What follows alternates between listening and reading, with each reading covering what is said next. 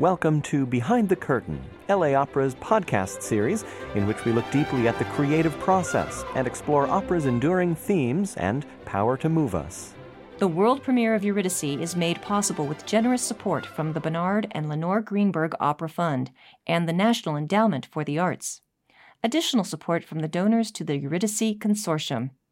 And special support for this conversation came from the John D. and Catherine T. MacArthur Foundation and KCRW, official media sponsor of the Eurydice Found Festival. My name is Stacy Brightman. Let me introduce our two great visual artists who are creating the world of Eurydice tonight. We have our costume designer, Ana Kuzmanić. Very good. And our set designer, Daniel Ostling. Welcome them. Hello. Okay, I'm going to get started. First of all, a big shout out to Chicago, where both of you have kind of a focus for your career. But, Ana, do you mind starting for us and telling us, I know you've had the furthest journey. From where were you born? Tell us about where you were raised and how did you, get here tonight? Hi, everybody. I'm really nervous. So, also because of ESL. I'm from Croatia. When I was born, it used to be a different country, Yugoslavia.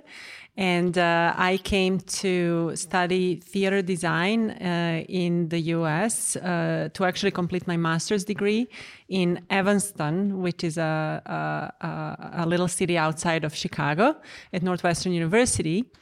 And that all happened about 20 years ago.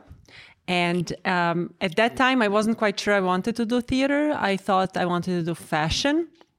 And then maybe later today, I can talk about what made me actually realize that theater and costume design was the career path for me versus fashion. And that's where I met Dan Ostling at Northwestern University. Was there a vibrant theater community? I mean, was your family all involved with fashion or theater? How did that lightning bolt strike you and to make that journey all the way to the United States?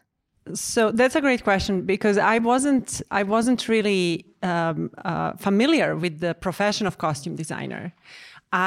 From the very early age, I was interested in telling stories, and usually words are not really my strongest trait. So I would tell stories through drawing, and that was very interesting to me. And my mother was an artist, and so we would draw and create these stories.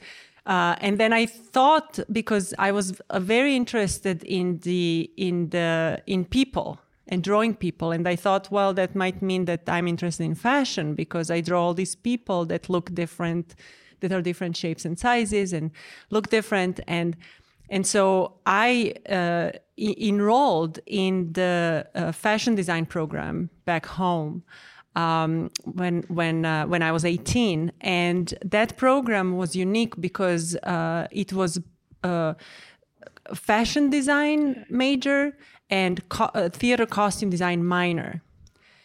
And that's how I was introduced to the world of actually theater. And I realized then, studying those two art forms side by side, that I am really interested in telling the stories about the people and not about the clothes. And fashion tells wonderful stories about the clothes. Clothes are the star.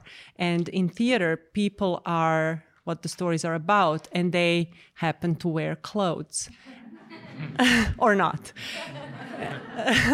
And so that was where I found my interest. And then, of course, I was introduced to the wonderful world of theater and ballet and opera. That's fascinating. And Dan, can you tell us similarly, are you from Chicago originally? Tell us about how you ended up here all that way and here in Los Angeles. Sure. I was born in Chicago, and but I moved to a small town near Wisconsin.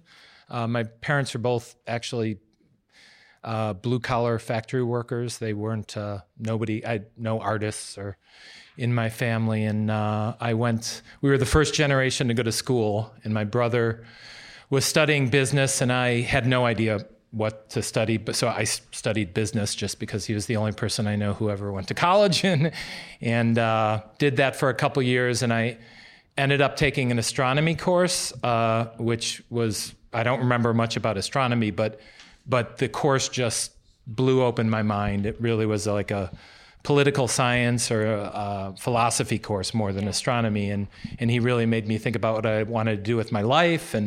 And by the end of that quarter, I didn't know what I wanted to do with my life, but I knew I didn't want to stay in business. And I called my parents, I remember, and said, I think I want to drop out of business, which I thought they'd be really angry about. And they were actually very supportive, and I mean, scared, but supportive. And then, and I didn't know what to do. I didn't know anyone in my life who did something they loved. Everybody I knew hated their jobs. And so I thought, well, what do I like? What brings me joy? And I loved rock. I was a rock and roll kid, and I loved the lighting at concerts. I just loved the lighting design. And my father would take me to films on the weekends. We'd go see matinees of really films that a little kid probably shouldn't have been seeing, but they're really adult films. But like that just was. So the one was. It really introduced me to storytelling. And so I took an introduction to theater course in order so I could take the lighting course. And then I took a sort of introduction to film course. And really that sort of sucked me into theater. I don't think I'd ever seen a play before that. So it was a sort of fluke. I love that. Well, so you see, you both got these kind of circuitous routes. It wasn't a direct road to theater, as it were. Of all of those other classes and studies, when you think about that long, strange journey to where you are now, I love that you talked about the astronomy class. I mean, what were some of the things that you are still learning about? What did you love learning? What was important to you in your education? What were some of the most important things like, thank goodness I took that class? I mean, theater is about everything. Theater is not about theater. Theater is about every time you work on a play, there's a whole new world opens up. And to me, that's like my favorite part, is that I have to be like, suddenly I have to sort of be a specialist in this world and that time. And so I love research. I know Ana does as well. Just research to me, and history is really something that, like, when I was taking it, I sort of didn't appreciate it. Now I wish I could take all those courses again. And art history and political history, all of that stuff, I think is, as a designer, you're sort of an architect, but not really. You're sort of an interior designer, but not really. You're sort of a historian, but not really. Sort of a stage director, but not really. We do all these things. I like that part of our job, is that just every play I work on, it's a new world that I have to work on. Same question for you, Ana. What was that funny set of skills that you learned, or that class you took where you thought, thank goodness I took that? Well, it's interesting because, in theater, you have to have this great specificity, but at the same time, you have to be able to really think in a broad, abstract way. And so when I was studying fashion, we would have these classes where we would need to come up with concepts based on a word. Like an entire fashion concept based on one word or a feeling. And then on the other hand, when I came to Northwestern, one of my favorite classes early on was text analysis. And I learned how important it is to actually be able to think and put all of your as an artist, you are who you are and you think a certain way, and you need to be objective. That's one of the things that we were taught in the class, is that you should never judge a character, even though some characters are really so bad people or whatever. You should not really be judgmental, but you should try and see the story and the characters as objectively as you can.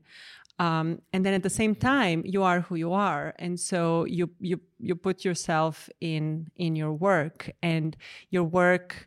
Your scenic design, your costume design looks like that because of you. And so for me, it was always, all through my education, and even now as I'm working, keeping that balance between this incredible, strong inspiration that's actually very subjective, and then going back to the piece, analyzing the text, analyzing, in case of an opera, analyzing the music, and is it what I'm doing really in service of the piece, or am I just doing something because, it would be cool to have a purple coat on stage. Okay, I'm gonna take a little veer here. Again, Los Angeles is not your home.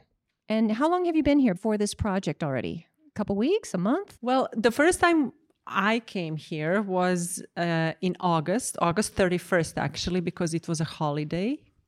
And I was aware that it was a holiday, but not many people in the room were aware that it was a holiday. So anyway, it was 6 months. We started working on this piece maybe 9 months ago or 10 months ago. Yeah, we got it a little over a year and a couple months. Okay. That we knew. Yeah. But so we were here often. I was here pretty much every few weeks, every 3 weeks or a month for a certain amount of time to oversee different phases of production of the costumes. So since August. Okay, so what I'm wondering is, a lot of us think about, oh, well, my career will be, I'll get a great job and I'll go to work, 5 days a week, maybe 6 days a week. I'll live in this place. I'll live in this part of town.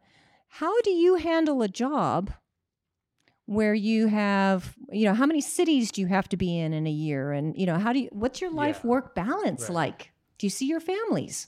Yeah, I always, with some friends, we've made a joke that we're like artistic migrant workers, you know what I mean? Like set designers and costume designers, lighting designers, we work all over the country, all over the world sometimes. And we generally, like my life, on a normal show, I'll maybe go see the theater and have like an artistic meeting. Then I'll come back and maybe have a design meeting. And then there'll be the presentation. And then I go to construction. I have to go to the shop and make sure it's being built correctly, work with the painters and stuff. And then eventually you come for the tech week and you're there for a couple weeks. This has been unusual for me in that I actually came at the end of August as well. And I've just been based here. I'm living in Taipei for the last couple of years. So my partner was here doing a film. So it was an opportunity to be here. So we were both here. And it's also, we did this, we sort of came on a little late for opera. Sometimes these projects are 2-3 years you work on it. And we've been working on it a little over a year. So that also, it was really compressed that allowed me to be at the shops a lot more than I normally would, and which you can sort of make decisions and catch problems, stuff like that. So this has been an unusual project, but yes, as designers and we don't just work on one thing at a time. Every year I probably work on between 8 and 12 shows. So they're not all at the same time, right? So they don't all open at the same time or you're in trouble. But generally, you're starting a show really early, conceptual. Maybe you're a little further along. Maybe things are in the shop. Things are further along in the shop. And then you're teching a show. So they sort of you sort of move through that. But. And do you have balancing your life and staying healthy, having a home somewhere? How are you how much time are you actually spending in wherever it is you call home? How much time have you spent there this year? I always find out at tax time. When I was going to say the same thing. You do your taxes and you count the days you were away from home and you're like, 142? Wow. Oh my gosh. Okay. It's around half, sometimes a little above, sometimes a little below. And similarly, again, not to get into too much of the business, but I'm sort of intrigued by the business. you're kind of your own boss, right? You have to get these jobs. A job might last, you usually get like a fee, right? Kind of a flat fee for a job. So again, it's a funny thing that most of us don't really have to sort of think about is, yourself as a business. Could you talk a little bit about that? Well, one thing I guess I want to say is that I always thought, I could never work in an office from 9 to 5 or 10 to 5. That would be such a nightmare. And I think I was right about that. Now, looking back, 20, 25 years. But at the same time, when you're an artist, people often think that, because you love what you do, it's kind of a hobby, even though it is a job. And I think the challenge is also that you as a person also sometimes are able to tell yourself, okay, now I need to stop because I've been working on this for 20 hours straight, or, I need to be able to take a break or to step away. I think that the biggest thing for me, the biggest challenge when I was done with grad school, in which you work on projects and you have deadlines, and those deadlines also mean a grade for a class you're taking or for the practicum. When you are a freelance artist, as most of the theater designers are, you actually really have to have the discipline to set deadlines for yourself and meet the deadlines that are set for yourself. So for example, for something like Eurydice, we have firm deadlines for when the designs are due or every phase of the design. But somehow between those days or dates, as a freelance artist, you have to have the discipline to set the schedule for yourself and figure out, by this date, I need to be done with this phase, or by this date. And sometimes things take longer than you anticipate. And sometimes the timeline gets really scrunched. As Dan was saying, the usual design time for an opera is way longer than a year. And actually then, I remember that we didn't really quite seriously start working on this until April. Yeah, no, this was terrifying. This was the scariest project I've ever worked on in terms of the compressed timeline. It was sort of crazy. Yeah. Wow. But I think it's worth saying it was crazy, and I think we were all scared to death. And we were very careful, and once we started, we sort of it just click, click, click, click. It really sort of beautifully unfolded in a way that sometimes doesn't happen. So while it was super compressed, it also was really came together sort of smoother than normal, actually. I agree. Well, that's kind of I want to segue a little bit into the specific production. Dan, you mentioned, and Ana, you mentioned as well, kind of like the research. And, you're always having to maybe learn something new, right? You're kind of a perpetual student, I guess. How does one research or prepare or start to create a concept where it's a world you're creating, the underworld, that there is no where's the research for the underworld, for a place that nobody has ever been or come back to? Start to tell us a little bit about your process for this project. Yeah. Well, I'll just start in general, and then maybe we can make it a conversation. I remember, so when I first worked with this director, with our director, Mary Zimmerman, I was just fresh out of grad school, and it was a project called Argonautica. And I remember that then my colleague, a way more experienced colleague, early on in the first design meeting asked this question. So what is the movement of the show? Is it clunky or is it smooth? Is it... So now that sounds like a very random question, but actually in the design terminology, those are such important questions when you don't really have...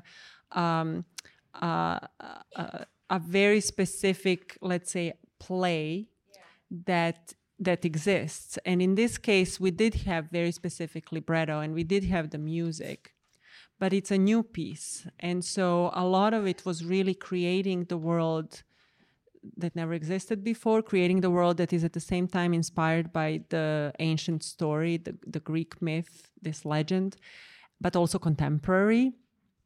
And it's from a different point of view than this story was ever done. And so it was all really new for us. And so I think as a designer, I cast a really wide net, and knowing, working with this same team for quite a few times before, we kind of do have a very smooth way of collaborating where in a way we bring these images and talk about them at first in very abstract terms, but we know that with Mary, she loves to take an old myth and then look at it through the contemporary eyes. So for me, I looked at Greek art, and I read the origins of the myth, and also some other Greek legends just to kind of get into the story. But then at the same time, this is not quite that story. So I also looked for inspiration in art and photography. And then we look at images at first and talk about it. Yeah. Those first meetings, we really sort of just bring in stuff. For me, it was, when you see it, you'll see it's not set in a certain place. It's not, there's a little bit of a place at the beginning, but it's really sort of it's a very emotional place. And my mom passed away a few years ago, and so like for me, I felt like I was sort of mining really sort of those experiences and those losses, and really was looking for artwork, photography, a lot of sculpture, site-specific works that sort of just felt right, which is not always how I feel. I mean, I always do that, but this felt like it was predominantly sort of just finding work that felt right to me. And I always look for a lot of architecture. I feel like my work is very architect. I mean, the thing I think that I felt like is I didn't want it to be about, watching someone have let's watch those people have an experience. I wanted to try to create an experience for the audience. So I wanted to create almost like a piece of artwork that you were in, that sort of unfolded around you and that sort of brought you in. So that felt important to me, that it somehow reached across and brought people in. Well, and, we get to be a little bit like Eurydice, right? She's this person who's now all of a sudden going to this world and trying to figure out the rules of it, trying to figure out the landscape, the architecture, the fact that there are stones who are going to be, singing to her. I guess you welcome us in that same way that Eurydice gets to kind of go into this and not necessarily know how this whole place works. What's your favorite moment of the play and or opera? That's an interesting question. Is there a difference between your favorite moment of the play and your favorite moment of the opera too? Something you want us to look for? Well, one thing I want to say is that for me, the access, so I talked about research and, you read a piece and listen to the music. And then, of course, the first step is going to do some research of the facts. But then I really like to dig into my own emotions, and Dan was talking about his a little bit. And for me, it's really that feeling of when you fall in love. And it's a human experience, and not everybody was in their life has been in love, but most people at some point experience love and experience heartbreak and experience, if it's not a heartbreak, but split for all these different reasons. And for me, that was really this giant inspiration. And I love many moments in this play. One of them is when Eurydice is in the underworld, and she, when people go to the underworld, they forget. They don't know who they are. They don't know where they came from. They don't understand words or language. And she meets her father, and her father finds a way to make her remember who she is and make her remember who he is. And that moment, when when he's teaching her the words, to me is such a quintessential theatrical moment. And he reads to her from King Lear, which, in Shakespeare's play King Lear, it's about a father and father's relationship with his daughters. And so that's this amazing moment to me. And it's very funny. It's kind of funny, and they play with words. So I love how that moment, that very happy moment, sits in between other moments that surround it that are very gloomy and sad. And then, if I may, my other favorite moment is towards the end of the play, because I want to go back to when we're in love and then we're out of love and we've been hurt. Sometimes it's difficult to be generous when you're hurt, when you're for whatever reason, you're the one who was left alone. And Eurydice is writing a letter to her husband's second wife. And she's writing to her how she should treat him and how she should make him happy. And those are two amazing moments for me. How about you, Dan? Oddly enough, your first moment is really a different thing, but that moment with the father where he's helping her remember herself, and there's nothing in the underworld. There's no, there's nothing. And he sort of out of a piece of string creates like a place for her to sit. And it's just this act of generosity and love that I just find really touching. And I think Mary has done it in a really beautiful, strange, simple way that I think is sort of lovely. I don't know about you, but when I went to the theater when I was new, I just thought like that theater was like medicine or something. Like it just was like torture, and I don't think it has to be like torture. And I hope the production tonight is I hope it's dynamic and sort of surprises you in that it's accessible and that it's relevant to you. It's not meant for somebody else. To me, like, I must say, walking in here, it's like unbelievably, this is my favorite part of my day today, walking in and seeing your guys' faces and thinking that you're going to see this piece of artwork it's really moving, actually. And it's really, in this day and age with the news and all that's going on, it's like unbelievably hopeful to see your guys' faces. It's really powerful. Nobody ever saw it. Yeah. You're the first You're the one first. in the world. You're the ever. first. Give yourselves. Yeah, ever in the whole world. Ever. And we couldn't do it without you. You're absolutely necessary to this equation. That's an interesting theme. I don't think I ever even thought about that until this moment, to hear you both talk about some of your favorite moments. Sarah Rule, our playwright and our librettist, has talked about the play, the original play, largely came out of this grief that she had. Her father died when she was comparatively young, and she was very, very close to him. And so she wrote this play coming about this, the kind of the love that Eurydice and her father have. And you always hear about it being a love story of Orpheus and Eurydice. So you have these dual love stories, if you will. And as you just described it, again, that notion of what does a beloved parent do for a darling child? It's teach you words. It's bring you into the world. It's to, help set and create a world for you, because you kind of come in as a great empty vessel. And I hadn't thought about sort of the rebirth of Eurydice until you sort of talked about that in that way, and the loving gestures of that parent. Well, okay, so the question is, an original play, it's an original myth, and now it's being transformed into this opera. What kind of evolution or adaptation will we see tonight in this version of this story that is probably at least 3,000 years old? So what's really great about this? In the myth, Eurydice dies. Boom, done.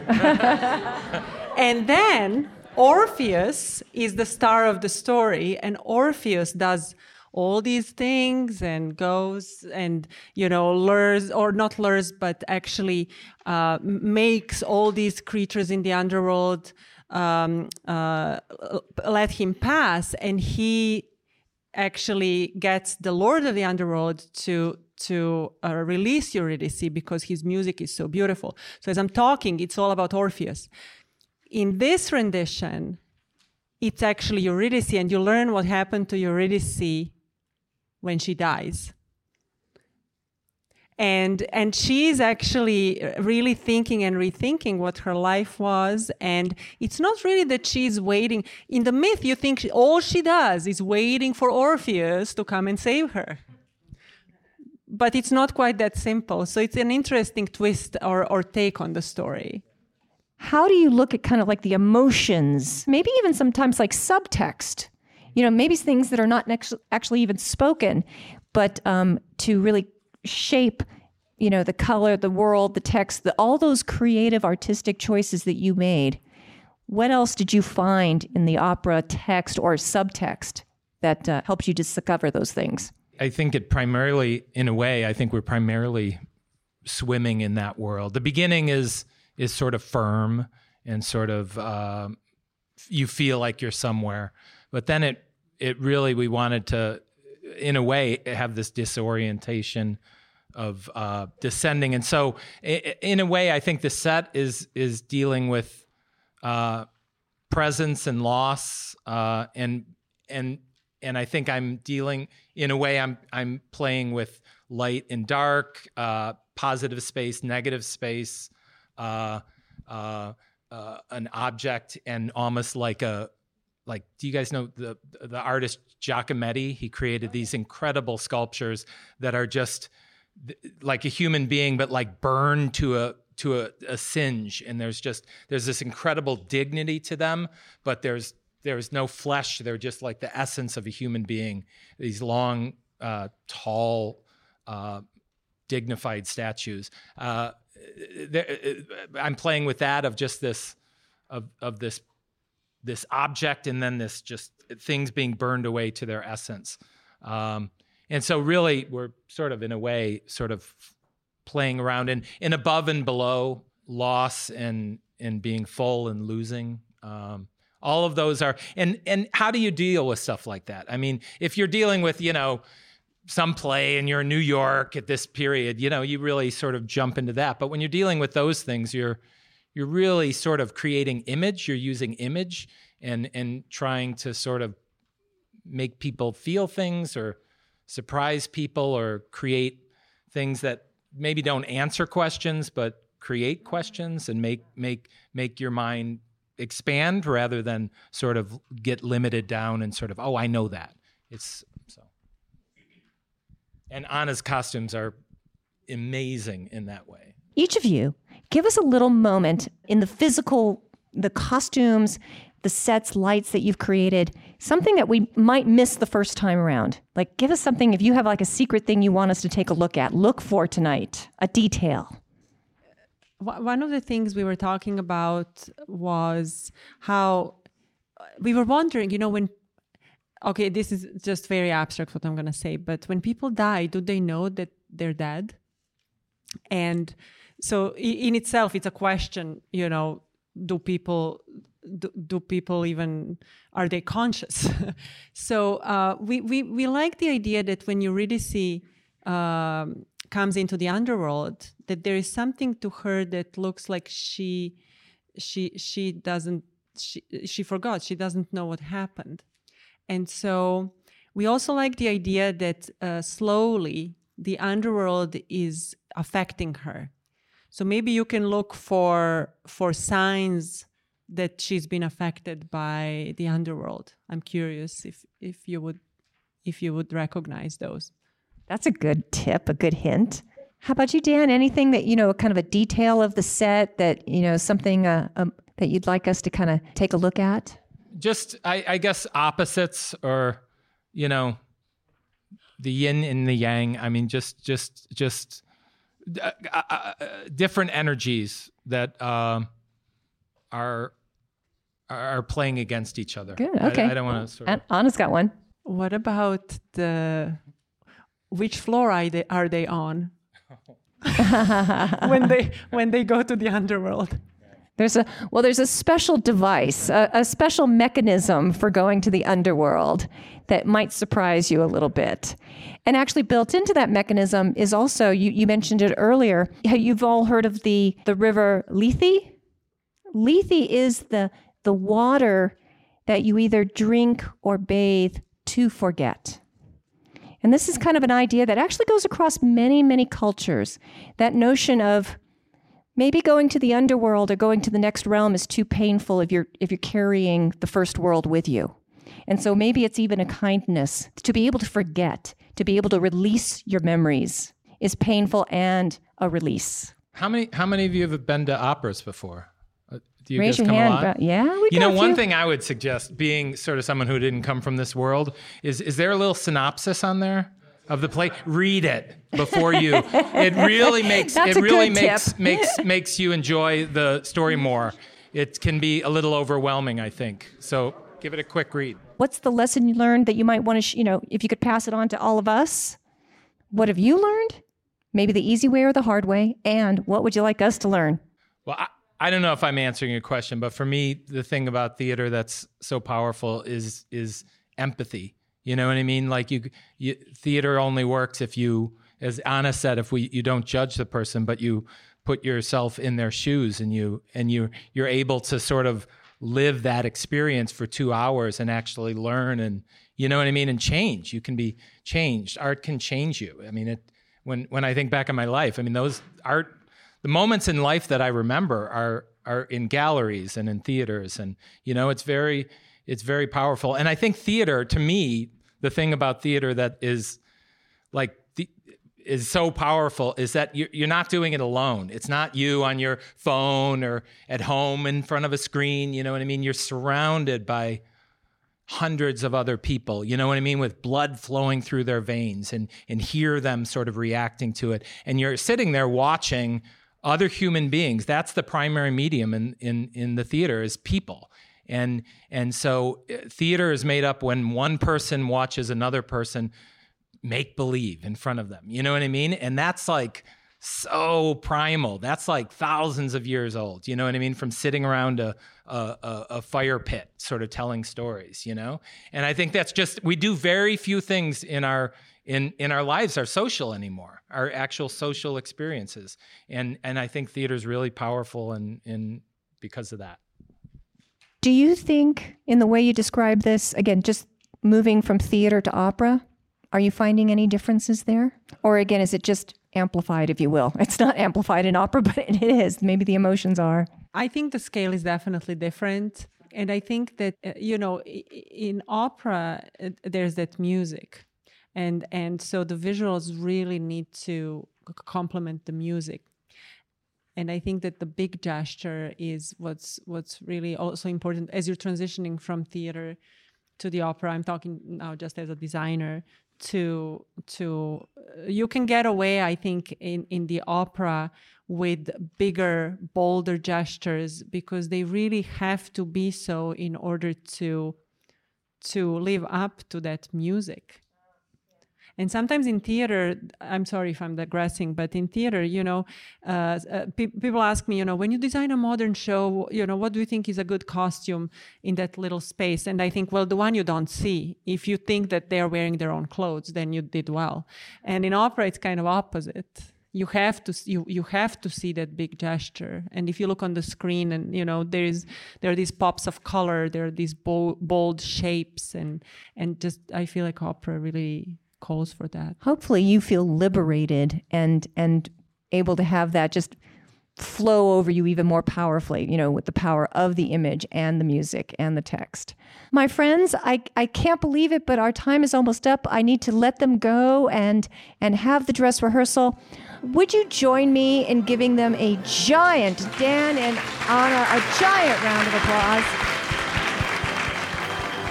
You've been listening to LA Opera's Behind the Curtain. Thanks, and see you at the opera.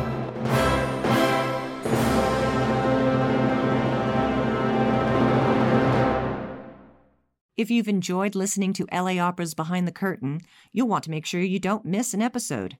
Please subscribe and leave a rating or review on iTunes, Google Play, or wherever you listen.